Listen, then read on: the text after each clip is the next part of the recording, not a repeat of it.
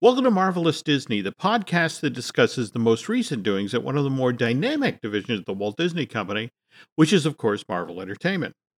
This is entertainment writer Jim Hill, and my co host, the amazing Aaron Adams, and I are recording this week's episode on February 8th, 2021. And on our last episode, having just seen 3 episodes of WandaVision, I said that I was unimpressed, with this limited series from Marvel Suit. I felt that it was moving too slow, that the writing on these recreations of vintage sitcoms from the 50s, 60s, and 70s were flabby. I mean, a sitcom's supposed to be funny, and they weren't all that funny. And Aaron, I have to ask, do you know the writer's prayer?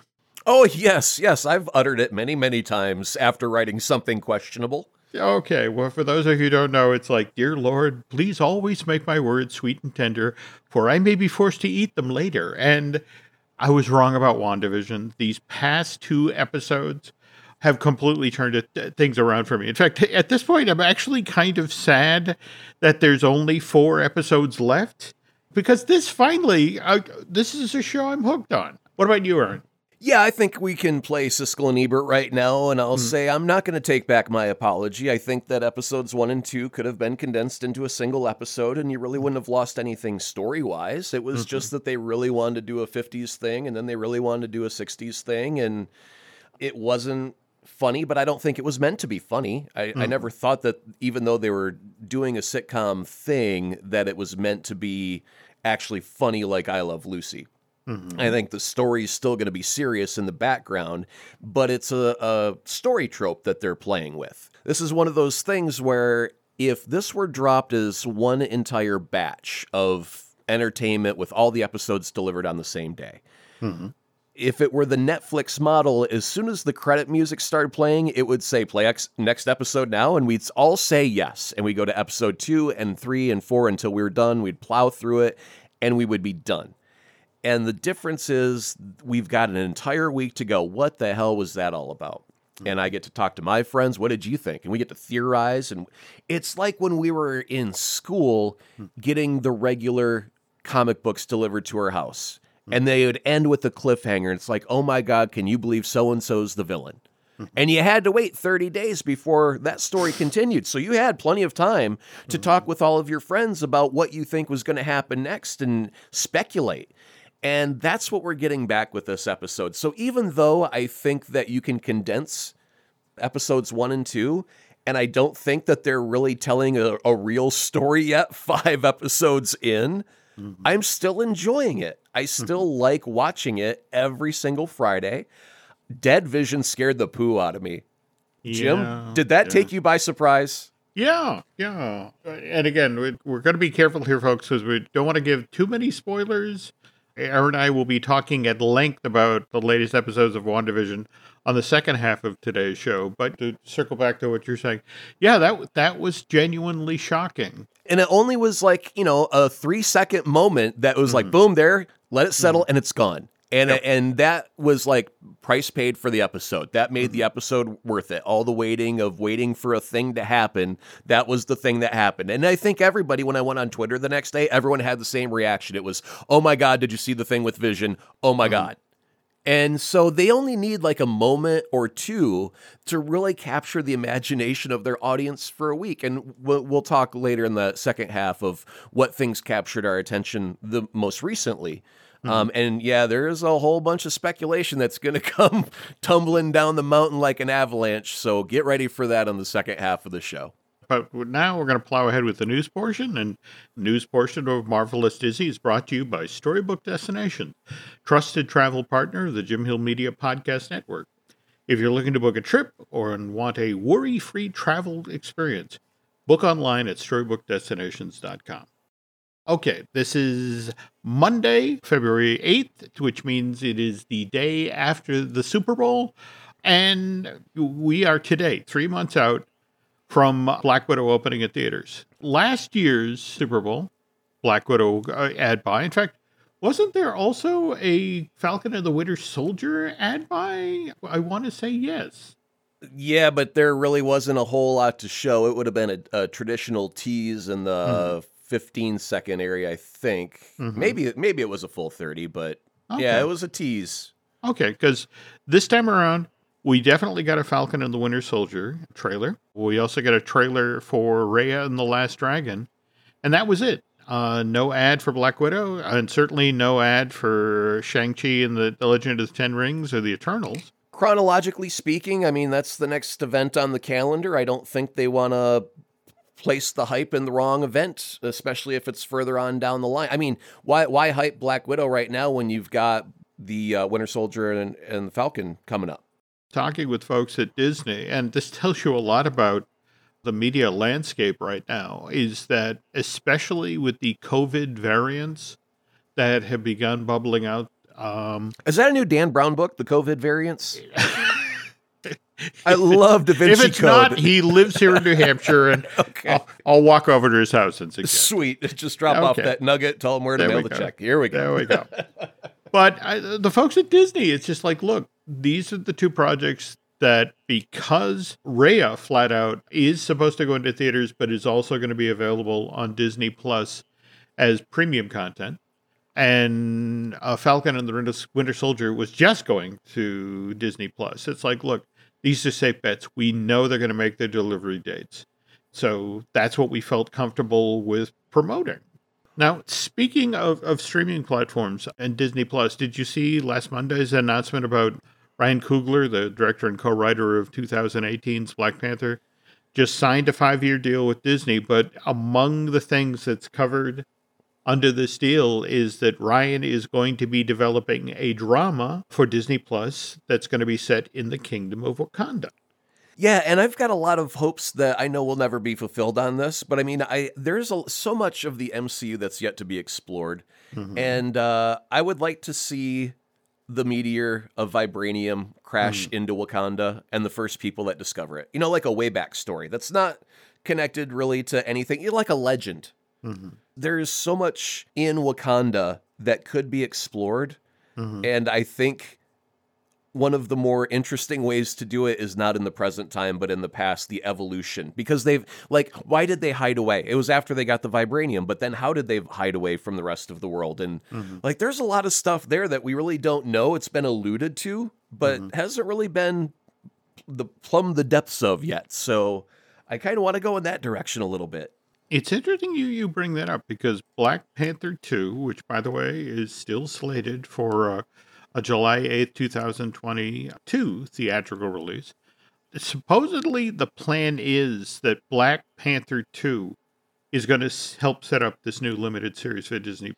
Coogler is supposedly going to introduce characters and story threads in that film that can then be featured in this Kingdom of Wakanda drama. So that all sounds present day, right? Like a sequel to Black Panther 2 almost? If you're going to introduce a character in Black Panther 2 and then have them carry over, and you know how Feige likes everything connected, it would make sense that they would go that route. Yeah, but now that it's something of a twofer, it's continuing the film series, but also setting up this new limited series for Disney+. Evidently, there are rewrites underway. I mean, mind you, we're still looking at a July 2021 production start. Going to shoot for at least 5 months, possibly 6. Most of the work is going to be done at Trilith Studios, which formerly was known as Pinewood's Atlanta Studios. And I know we've mentioned the name previously on the show. It turns out Pinewood Group, which runs Pinewood Studios in the UK, they sold off their stakes in the Atlanta studio back in August of 2019. So, and the folks who now run the 700-acre studio complex decided to rebrand in October of last year, Aaron, and Trilith Studios gets its name from the central 3-stone structure at Stonehenge. Supposedly, they picked this 3-pillar structure because this company has 3 pillars. They have storytelling, purpose-built places, and emerging technology. Huh. Yeah. Let me go grab my shoehorn real quick to make that fit. I'll be right back. I think it's next to my surprise face at the top of the closet. Yeah. I don't know. The interesting thing is, if you actually poke at Trilith Studios, it turns out they're building a giant real estate complex next to the studio. They're in Fayetteville County. So that's the whole point of the purpose-built places. But They should have just made it the Triskelion. I mean, that would have been dope. Oh, I would have there been we so go. on board with There that. we go. Get a few helicarriers in there. Hell yes. Okay, and while we're talking about Wakanda, want to take a second to remind you folks that this Friday, February 12th, at Disney Plus, we get Marvel's Behind the Mask documentary. Got to see a little bit of this over the past week or so, and there's this great story that Joe Quesada tells about the July 1966 debut of Black Panther in Marvel Comics. He makes his first appearance in Fantastic Four, issue number 52. And what's really cool about the moment where T'Challa takes off his mask and is a black superhero is the fact that Reed Richards, Ben Grimm, and the rest of the team don't make a big deal of it. That's the thing that Joe thinks is the coolest part of it, the fact that they are so matter-of-fact about this. They think, well, of course there are black superheroes in the world. And when you think about what was going on in civil rights and all of the upheaval that was going on in the 1960s, the fact that Marvel walked this storyline out there in that way, just to show you how forward-thinking the folks at Marvel Comics were back in the day. But anyway, that starts this Friday, February 12th on Disney+. It was just the fact that you brought up Reed Richards, and it gave me a flash in my head about something I wanted to bring up, and there's no convenient place to drop this nugget, so I'm just going to drop it here. Okay. When we were talking about the commercials for Falcon and Winter Soldier, after that, there was a commercial for SpaceX where they were going to launch 4 people into space. Oh. Did you catch that commercial? No, No, I did not. But I kind of sense where this is going. But please. No, I really think that this Yeah. is either the most cleverly hidden gimmick Marvel has ever pulled off in the history of anything ever, or it's just the weirdest damn coincidence in the world. But in the Super Bowl ads, after the Falcon and the Winter Soldier ad, there was a thing for SpaceX, and they were talking about how you can go online and they were going to send 4 people, 4 civilians into space. Wow. Now, when they did this, they had the number 4 in a circle, and it looked like the Fantastic Four logo. And I was like, hey, is there a coincidence that this is airing directly after Falcon and the Winter Soldier? Is there a reason why you've got the 4 in a circle? Can we just say it's for the Fantastic Four, or is SpaceX really going to launch 4 people into space? I'm confused right now because I think it's a gimmick, a marketing gimmick. And yeah, I'm confused, Jim. No, I'm sorry. That's the first family of Marvel. That's how it started.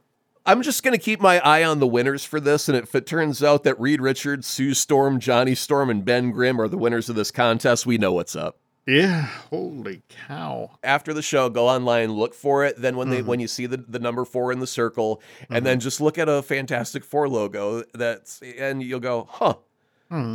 Yeah. Anyway, moving on with the show. Sorry to derail it, listeners at home. No, that's an Speculate all you want. Excellent observation, and just wow. All right, kind of weird ad buy. Okay, but again, we move from Super Bowl Sunday to Monday, February 8th, and did you see the news that broke today about Keanu Reeves? Yeah, and I think he'd be great as Kraven, but I don't want him to be cast as Kraven. Okay. There are actors like Carl Urban that I think would be fantastic as Kraven. The guy that played the comedian in The Watchmen, I think would be a fantastic Kraven. But then again, it's a Sony spunk thing. Yep. And that just means that they're not allowed entry into the MCU officially. It's just a side thing. And so I would pick a different actor personally, and I would also want to include Spider-Man. So because it's a Sony spunk, I've just kind of mentally tuned out of it as, whatever. Okay. Sorry. Well, I mean, That's it's so bitter. It is kind of problematic for a couple of issues. I mean, for me, it's more a case of they've supposedly offered this role to Keanu, and it's just like he's one of the busiest guys in show business because they announced August of last year that John Wick 4 and 5 were supposed to be shot back to back this year, and John Wick 4 already has a locked-in May 27, 2022 release date. So That means these films have to go before the camera this year. And then you have to factor in The Matrix 4, which is The end of this year, it's like Christmas time. yeah, that's exactly December 23rd, 2021. And it's another one of these Warner Brothers HBO Max things in that it's supposed Do you to go think out in it could theaters. spawn a franchise? Hey, it's hard to say. That's the funniest thing is that, there's already talk about Matrix 4 is supposed to set up 2 more films, like the Of first one. course. Nobody thinks about a single movie anymore, Jim. It's all about a trilogy or a franchise or building their own blank CU, just like the Marvel cinematic. But by the way, I did look up how much all of the Marvel movies had made, Mm-hmm. and it was like $22 billion plus. Mm-hmm. And it's the only film franchise to get, and it was like, first it broke 9 billion, and it was like the first franchise to go that far. Mm-hmm. And then it broke 10, 11, 12, all the way up to 22 billion, because they keep cranking out movies and they keep doing really, really well. Mm-hmm. But yeah, I mean, if you just look at the numbers, it's an absolute money machine, and everybody wants to make their own MCU now. Movies aren't just a standalone thing you can go and enjoy once. No, you got to know the characters' names and their backstories and follow them for the next several decades. Very much so. And getting back to Keanu, I mean, again, and you get it. You want a name in that role, especially if you're doing a standalone film before you then fold him somehow into and I want to say it right now, it's the Sony Pictures universe of Marvel characters. No, it should be the Spider-Man universe of Marvel characters, because they don't have the rights to the Marvel characters. They only have the rights to the Spider-Man universe of Marvel characters. Hey, yeah, folks at Sony, we need some clarification. But anyway, if he's tied up doing Wick 4 and 5 this year and needs to do publicity for Matrix this fall, the earliest we're getting him before a camera to do Craven is sometime in 2022, which means... It doesn't matter. I mean, there's so many things in the pipeline. You know what is happening right now? And I think this is rather dangerous. Sony is putting all of their spunk eggs into one spunk basket, because Venom 2 has not come out yet. They don't know if that's a hit or a fail. Morbius hasn't come out yet. They don't know if that's going to work. They feel it's going to work. They're going to put Keanu Reeves in a movie, and they're going to hope that's going to work. But what if, not because Venom 2 or Morbius are bad movies, but because we don't have enough of the vaccine rolled out where they don't make $1 bazillion? What if they only make $20 million? And they had to spend, more than that to make these movies. What if they only break even? Is this the smartest decision they can make right now, is keep throwing all of their spider villains into Spider-Man-less films and pray to God they all work? It's interesting you bring this up, because there was an interview just earlier today I was reading about, and remember, just this past summer, one of the very first films that, came out solely on streaming was the Peter Davidson King of Staten Island. And this is the first time ever I've seen any numbers as to how much money a film made being strictly streamed. And what they came back and said, it made a healthy 40 million. Right. And it's like, okay, so if you're a drama that's shot on location in Staten Island, you've got a small cast, it's like, okay, that could be profitable. Hey, Jim, if you were to tell me that a Pete Davidson led film made $40 million, I would call it a success no matter what. Because Pete Davidson, I like him, but he's an acquired taste. Not everybody's in love with the guy. And he's not a leading man. He's an SNL guy. So to have a movie based on, which essentially I believe was almost an autobiography of his life. It was, yeah. So to have a movie based on his life, and some people love him, some people not so much, and for that to make 40 million without a theater to back it up, I call that a win. But to take that info, to have a sense of, okay, so if you go streaming, this is your potential. And then... Yeah, but now the flip side of that, though, is Christopher Nolan made a movie, and it cost significantly more than 40 million, and it made significantly less than what it needed to. So Warner Brothers is sitting on those numbers very, very tightly. Yeah, but the nut of the problem here is that Venom and Morbius were made pre-COVID. They were made with budgets for a theater release, an uninterrupted, unhindered, perfectly normal theater release, and they're not going to get that. And so now they're going to continue making movies for that perfectly normal, uninterrupted theater release. They're not thinking small budget. Mm-hmm. This is Sony with, what do they have? They don't have that many IPs to tout around, and they got to be very careful with them. No, I agree. So much of when you talk with folks out west these days, when you can get them in the office, because nobody's in the office, they're all working from home. It's trying to get a sense of when the business goes back to normal. And then, the other question is, what is normal after this? Yeah, it's like Keanu Reeves doing press junkets. He's going to be doing that over a laptop. He's not going to have to travel across the world for any of that. So, I mean, really, his schedule can be condensed considerably simply because of these new factors of everyone's working from home, including stars, by way of, I'm just going to sit here at my breakfast table eating Cheerios while I chat to Drew Taylor during my interview. There we go. All right. Well, anyway, moving on to the news here. We talked previously about how both you and I are looking forward to Blade, and that reboot is a little bit further down the production pipeline. Marvel just hired Stacey Osei Kuffour, a New York-based playwright. She's going to be handling the screenplay.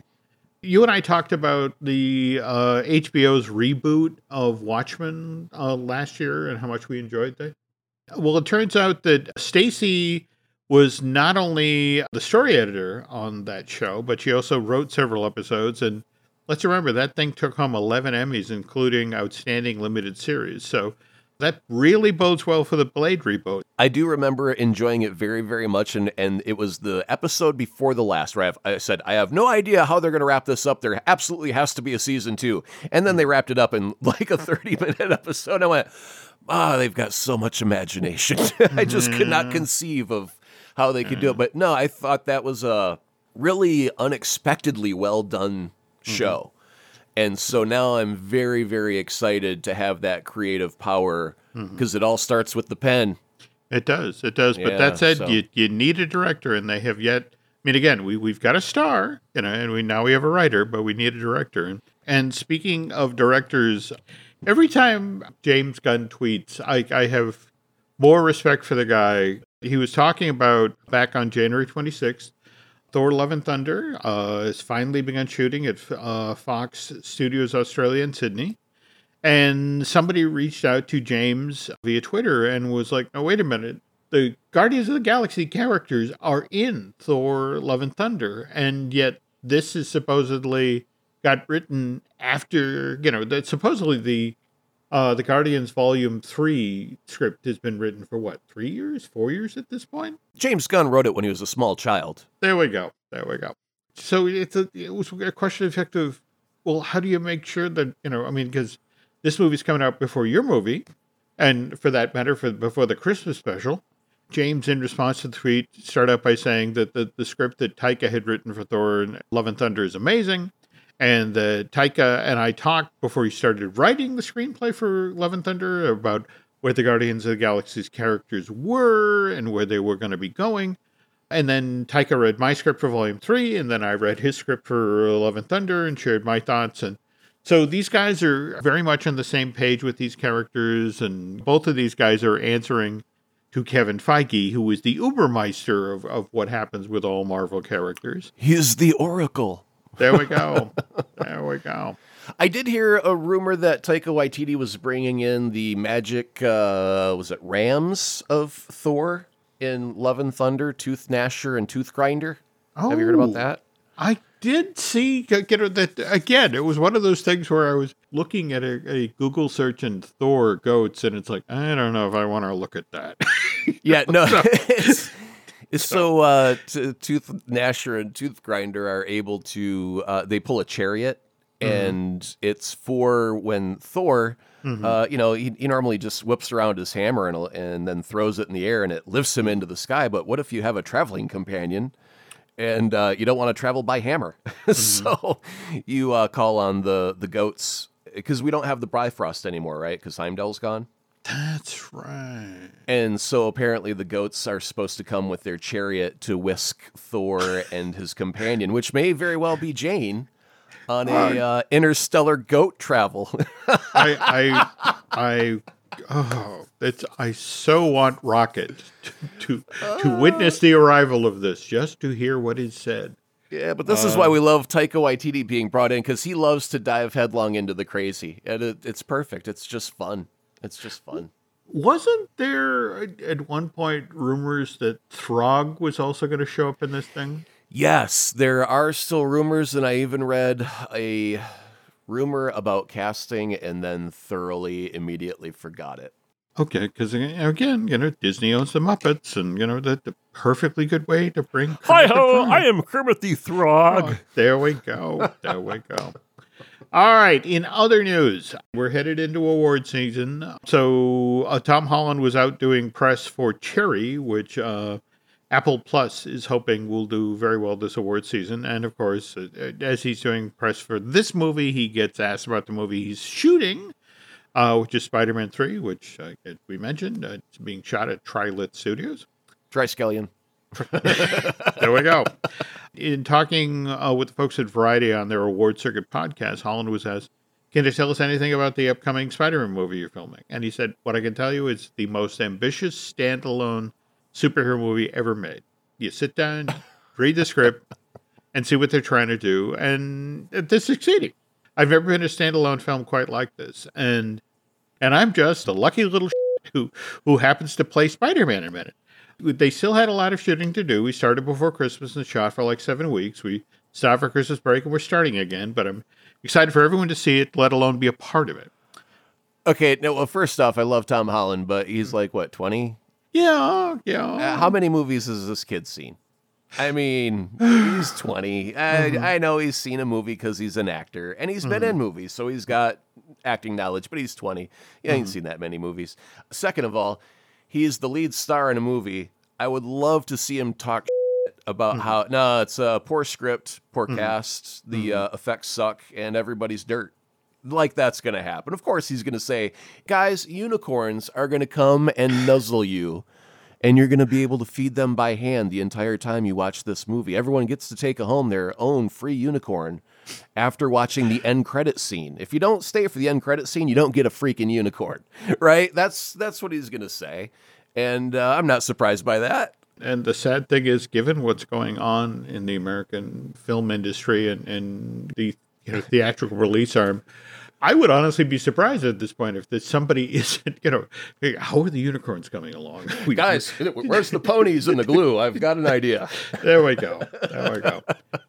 But, okay, now, important to remember that this is the Spider-Man movie that we get in the wake of WandaVision. And we've already been told with the Sony Picture release between Jamie Foxx's Electro and Alfred Molina's Doc Ock and likewise Benedict Cumberbatch's Doctor Strange, this is the one that really does lean heavily into the multiverse. But the question then becomes how much direct communication, overall coordination is there between Spider-Man 3 and WandaVision? And Jake Schaefer, the head writer on WandaVision, answered that question just last week. He said there's communication, and it's all overseen by Marvel, by Kevin, and the other producers there. But I can't talk details, but every creative in the show knows what they need to know in order to make sure that we all connect in a way that works. Which brings me to Aaron and I talking about the two most recent episodes of WandaVision, and we'll be back in just a second.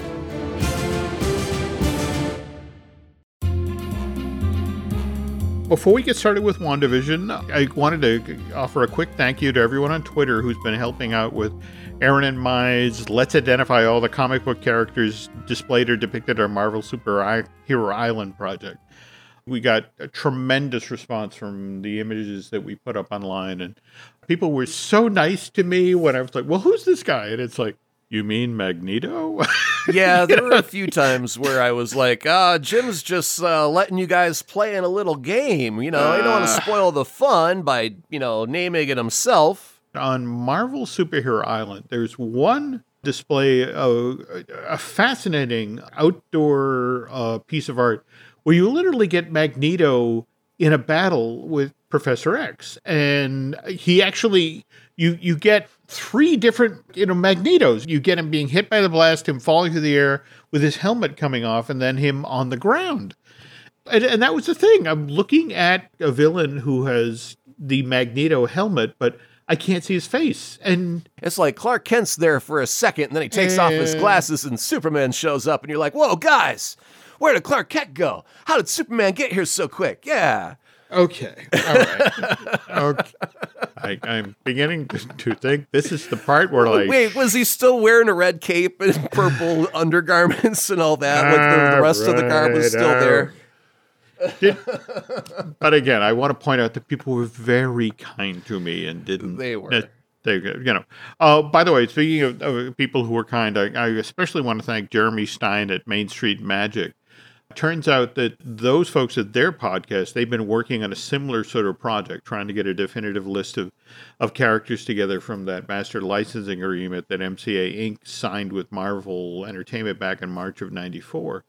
And Jeremy was nice enough to share the list that they'd pulled together along with it. So between the stuff we've got, Aaron, now and what Jeremy shared, I feel fairly confident that we're going to be able to put together a pretty definitive list. Now, mind you, What's interesting is it's obviously not all 5,000 characters, but clearly Universal went well north of 150 at this point. So if it's not 200, it's damn near. But it's also kind of a fascinating look back at the 90s and where Marvel was at that point, because it's a lot of X-Men. It's, of course, Spider-Man, it's Fantastic Four. The Excalibur squad there from the British group. Yeah. Yeah. No, just we'll do a deeper dive on that on another show. But okay, spoilers coming up, folks, but let's talk WandaVision. And for me, Aaron, this finally actually became a Marvel Studios production in the way I know them with episode 4. Agreed. Yeah. Monica comes on the scene. I mean, we literally watch her de-dust or whatever when after Tony's snap. De-blipped. There we go.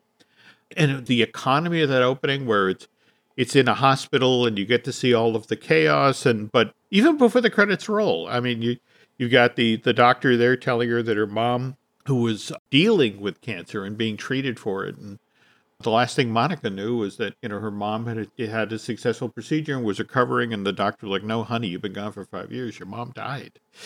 And then from there, Monica, goes down to the Sentient Weapons Operations Response Division, which, by the way, looks like it's in Florida, probably, a street over from Cape Canaveral.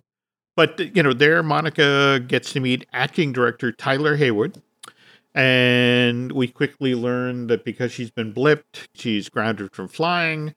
And as sort of a busy work assignment, she's asked to accompany a drone that SWORD is lending to an investigation that's happening up in New Jersey, where they're trying to track down a missing person. And we don't find out who that missing person is till episode 5. Now, beyond that, do you think Monica has already gotten her powers simply because of the fact of the X-rays were all coming back blank because they were glowing with radiation? Ooh. And her power is an energy power? After she gets tossed out of Westville or whatever, they try and do an X-ray and they say something like, oh, there must be a problem with the machines because these are coming back blank. And then they hold up an X-ray and it's all, I believe, white in color. They gloss right over it, and I think that may have been the intro of her. Catch that, but that's an excellent observation. Okay. We'll keep an eye out for that in the future. Little hints that she may have already gotten her powers by being ejected out of Wanda's hex. Double back to episode 4. We start with Monica meeting Jimmy Woo. From Randall Park from Ant-Man and the Wasp. And before we get anywhere with Jimmy Woo, because he got introduced, I'm sorry to interrupt, Jim. Did you catch the magic? I did. Well, that's the thing. I really so enjoy Randall in this. Yes. Particularly when they paired him with Darcy. The little Woo's conversation just killed me. But no, he does sincere and thick, but at the same time, I love the continuity because wasn't it in Ant-Man and the Wasp where he was studying magic? Where Yeah, it was while he was in house arrest that he was learning hand magic or close-up magic to entertain his daughter.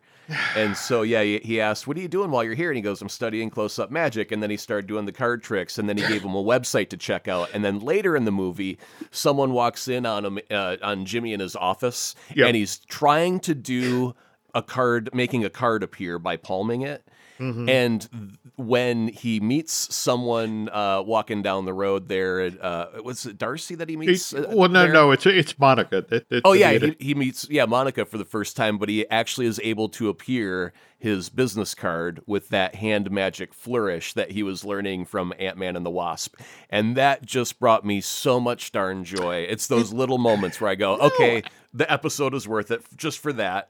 Well, and speaking of which, how about how they introduced Darcy, where they're all in the van traveling to the site of the anomaly, and she's the one who, it's like, well, what do you do? It's like, well, we're not supposed to talk to one another. It's like, well, what do you do? And it's right. And she's the one who immediately puts together, it's like, wow, we're a full clown car. Right, yeah. And more to the point, clearly S.H.I.E.L.D. has no idea what they're dealing with.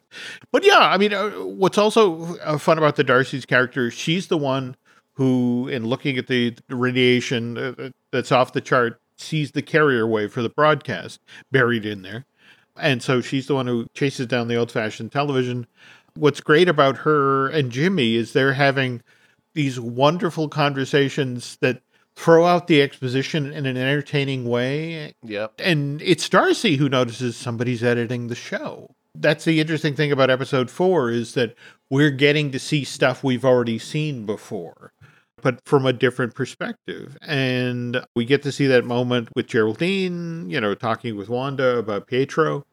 And we actually get to see Wanda's response at that point. And I think that really does tie in well with what you mentioned about the X-ray and her possibly having her powers. Because think about it, what they show us is Wanda thrown through the wall of a house and a fence and something that would mess up any real normal person, human being. Yeah. No, that's an excellent observation. And then that beat at the end where she's, flat on her back in the field in the 60s garbs and, everyone, from the site is running down to her and, Monica's is like, it's all Wanda. Speaking of it being all Wanda, in the most recent commercial for the paper towels, did you happen to catch what that reference was all about? Oh, yeah.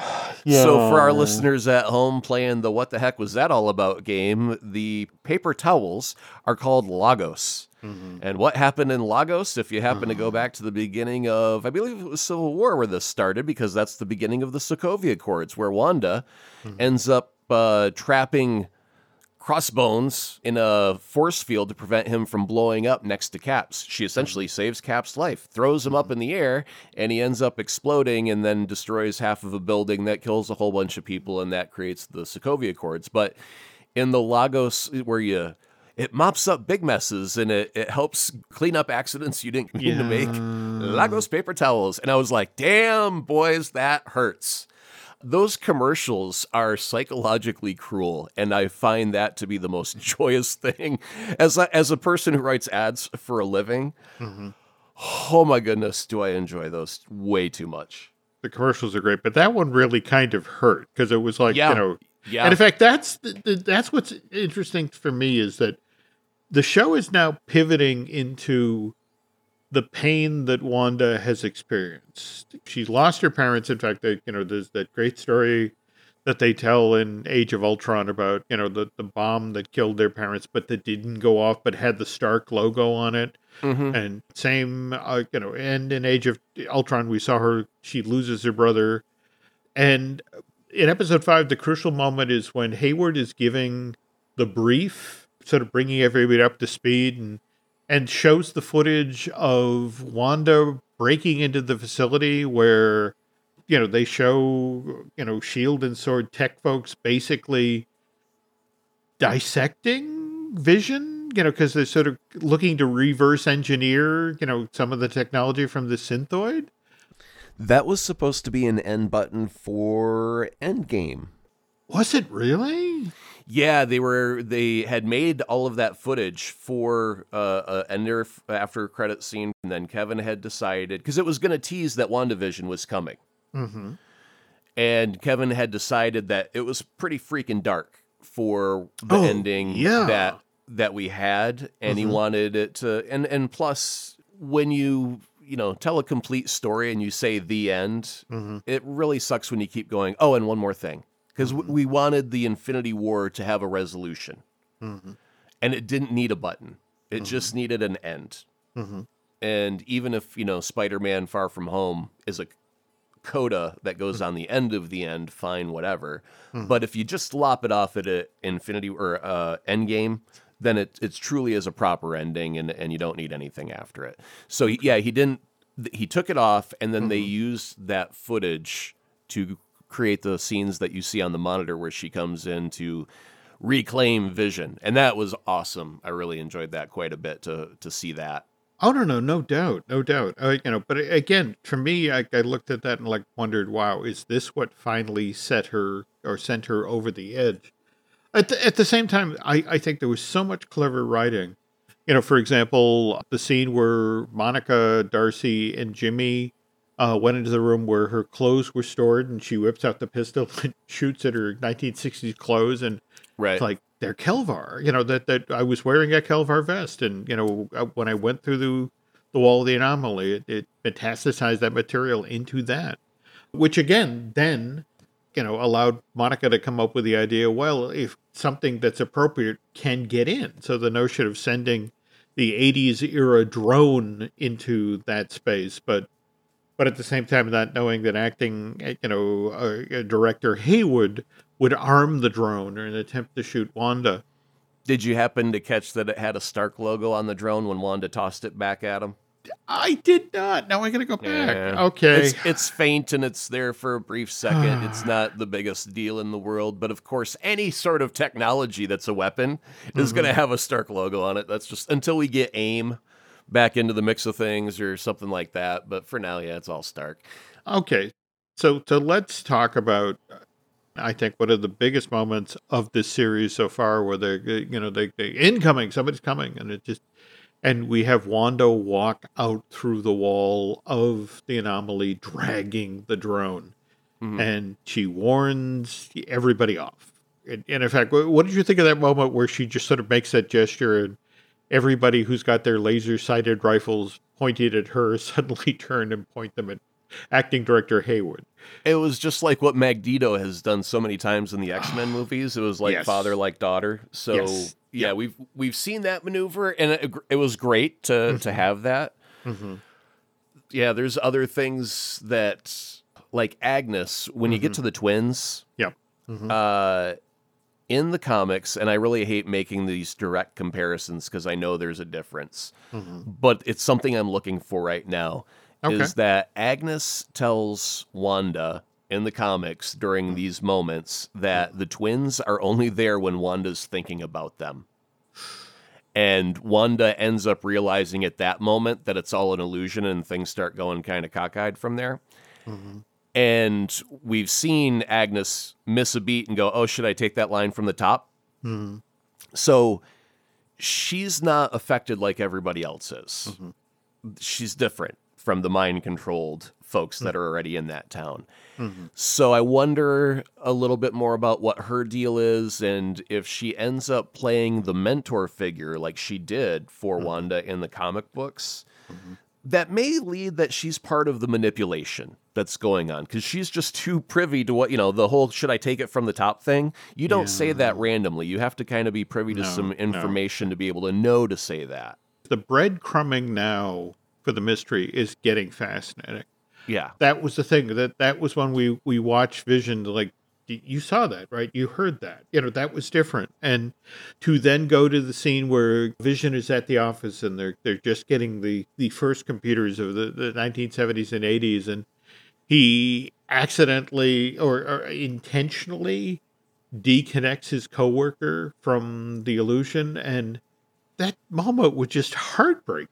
Sure, absolutely. Yeah. No, I mean, It takes all of that, what used to be funny and schmarmy and cutesy, and then it puts this Twilight Zone horror stamp on it right at the end, and you go, holy crap, I never thought about the repercussions of what these people are going through, and now that I know, oh my god, it's a whole town going through this. Yeah, that gets to be horrifying.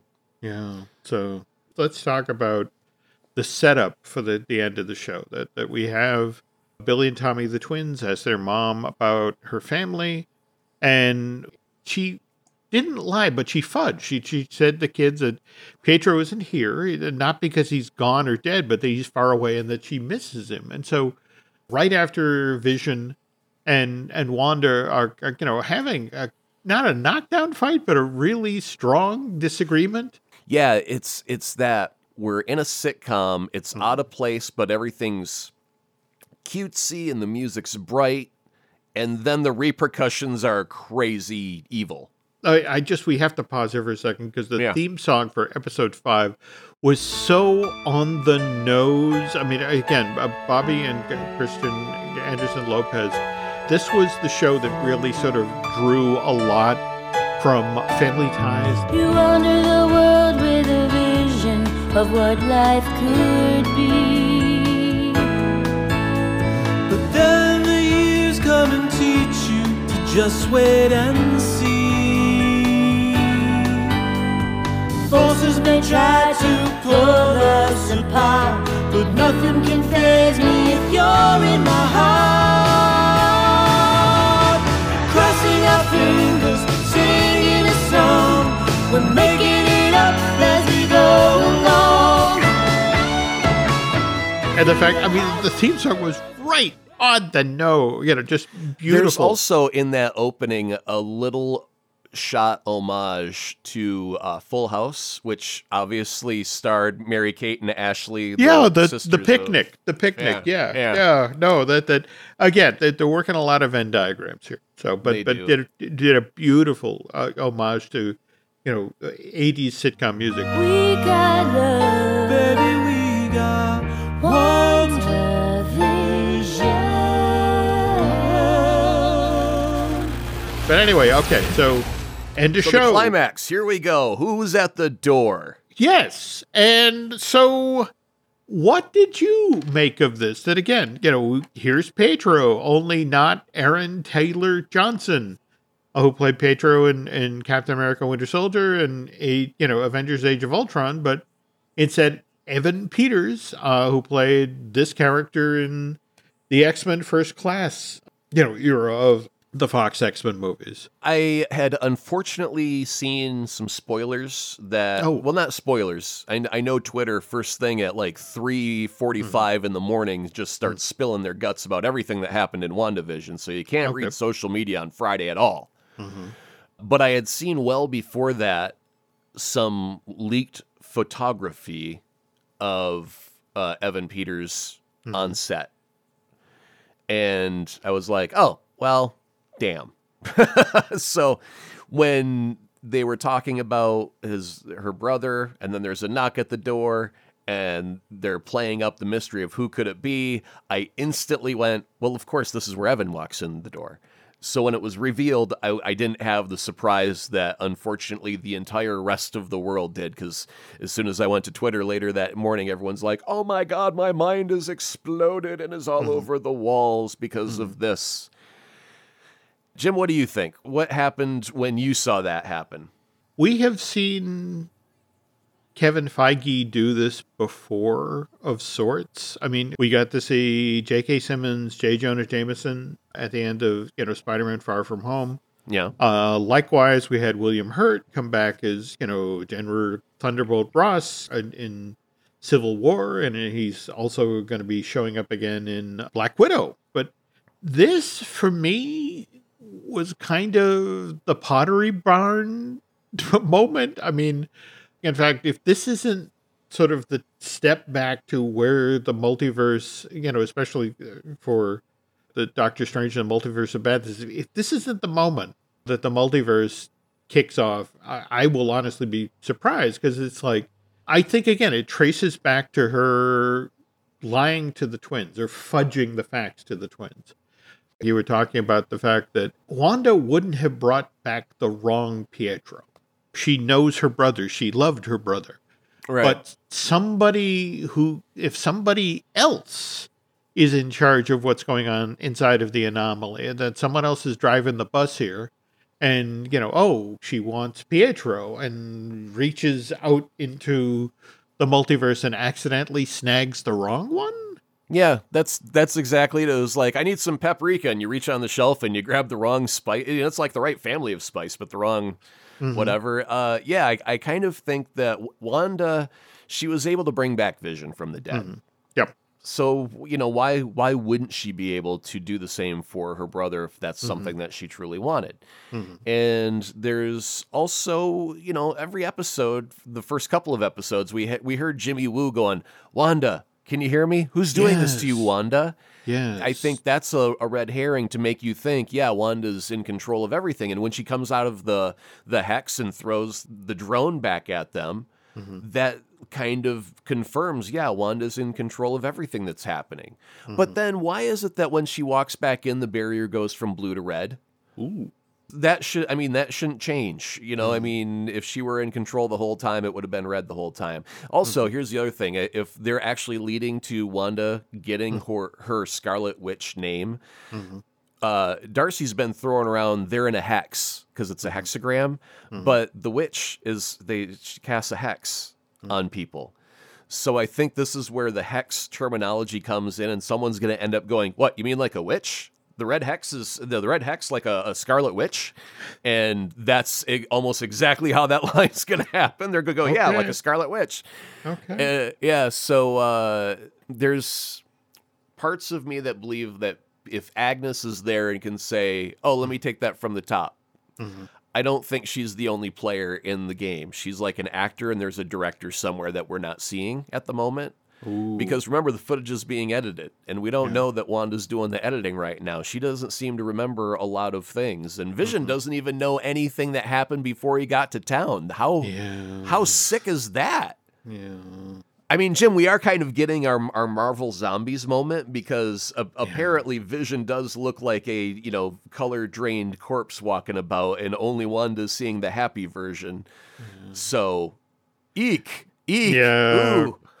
But again, we got 4 more episodes, folks, and it's going to be fascinating to see where this plays out. Before we end up, because we got to have a little bit of a prediction, and I was reading about the Doctor Strange 2 movie, and it's only the summation of it, and it's 2 sentences, but it ended up bringing up a weird question. So the summation for Doctor Strange 2, Multiverse of Madness, is after the events of Avengers Endgame and WandaVision, Dr. Stephen Strange's continuing research on the Time Stone is hindered by a friend-turned-enemy, resulting in Strange unleashing unspeakable evil. So there's 2 questions I've got out of that. The first is being friend-turned-enemy. Everybody's thinking that's Wanda, and rightly so. It looks exactly like that it should be Wanda at this point. But just to interject here, when you use a friend turned enemy, did Doctor Strange and Wanda really have any screen time together? Not that I'm aware of, no. Yeah. So it's a specific turn of phrase that I think you're right. I don't think that plays for Wanda. So, and at the end of Doctor Strange, Mordo is ready to go be the bad guy for the sequel, and that's what we were all prepped for. And obviously, a lot of time has happened between movie 1 and movie 2, and plot lines can change. But I still think that Mordo should be rightfully in Doctor Strange 2 and not completely abandoned altogether. So I believe that Wanda's going to be in Doctor Strange 2. I'm not doubting that. I just don't know if she's really the big bad. I really want her to be a true villain. I like her as a villain.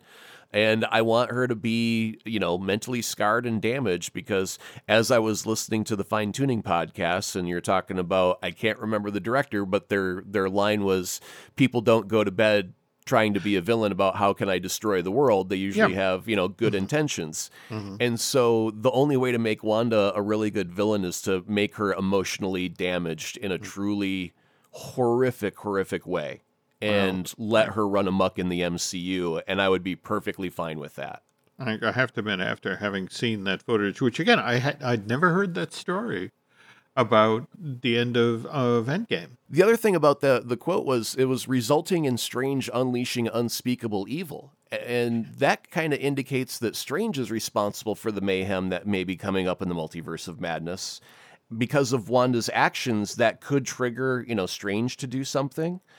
But yeah, it's the more that we look at what they're telling us about Doctor Strange 2, and the more that we're seeing about WandaVision, it looks like they want us to go, Wanda's the bad guy, guys. Get ready for that. Just so they can have a rug to pull out from underneath us. Oh, no doubt, no doubt. But I guess we should share the one last rumor before, as we head out the door here.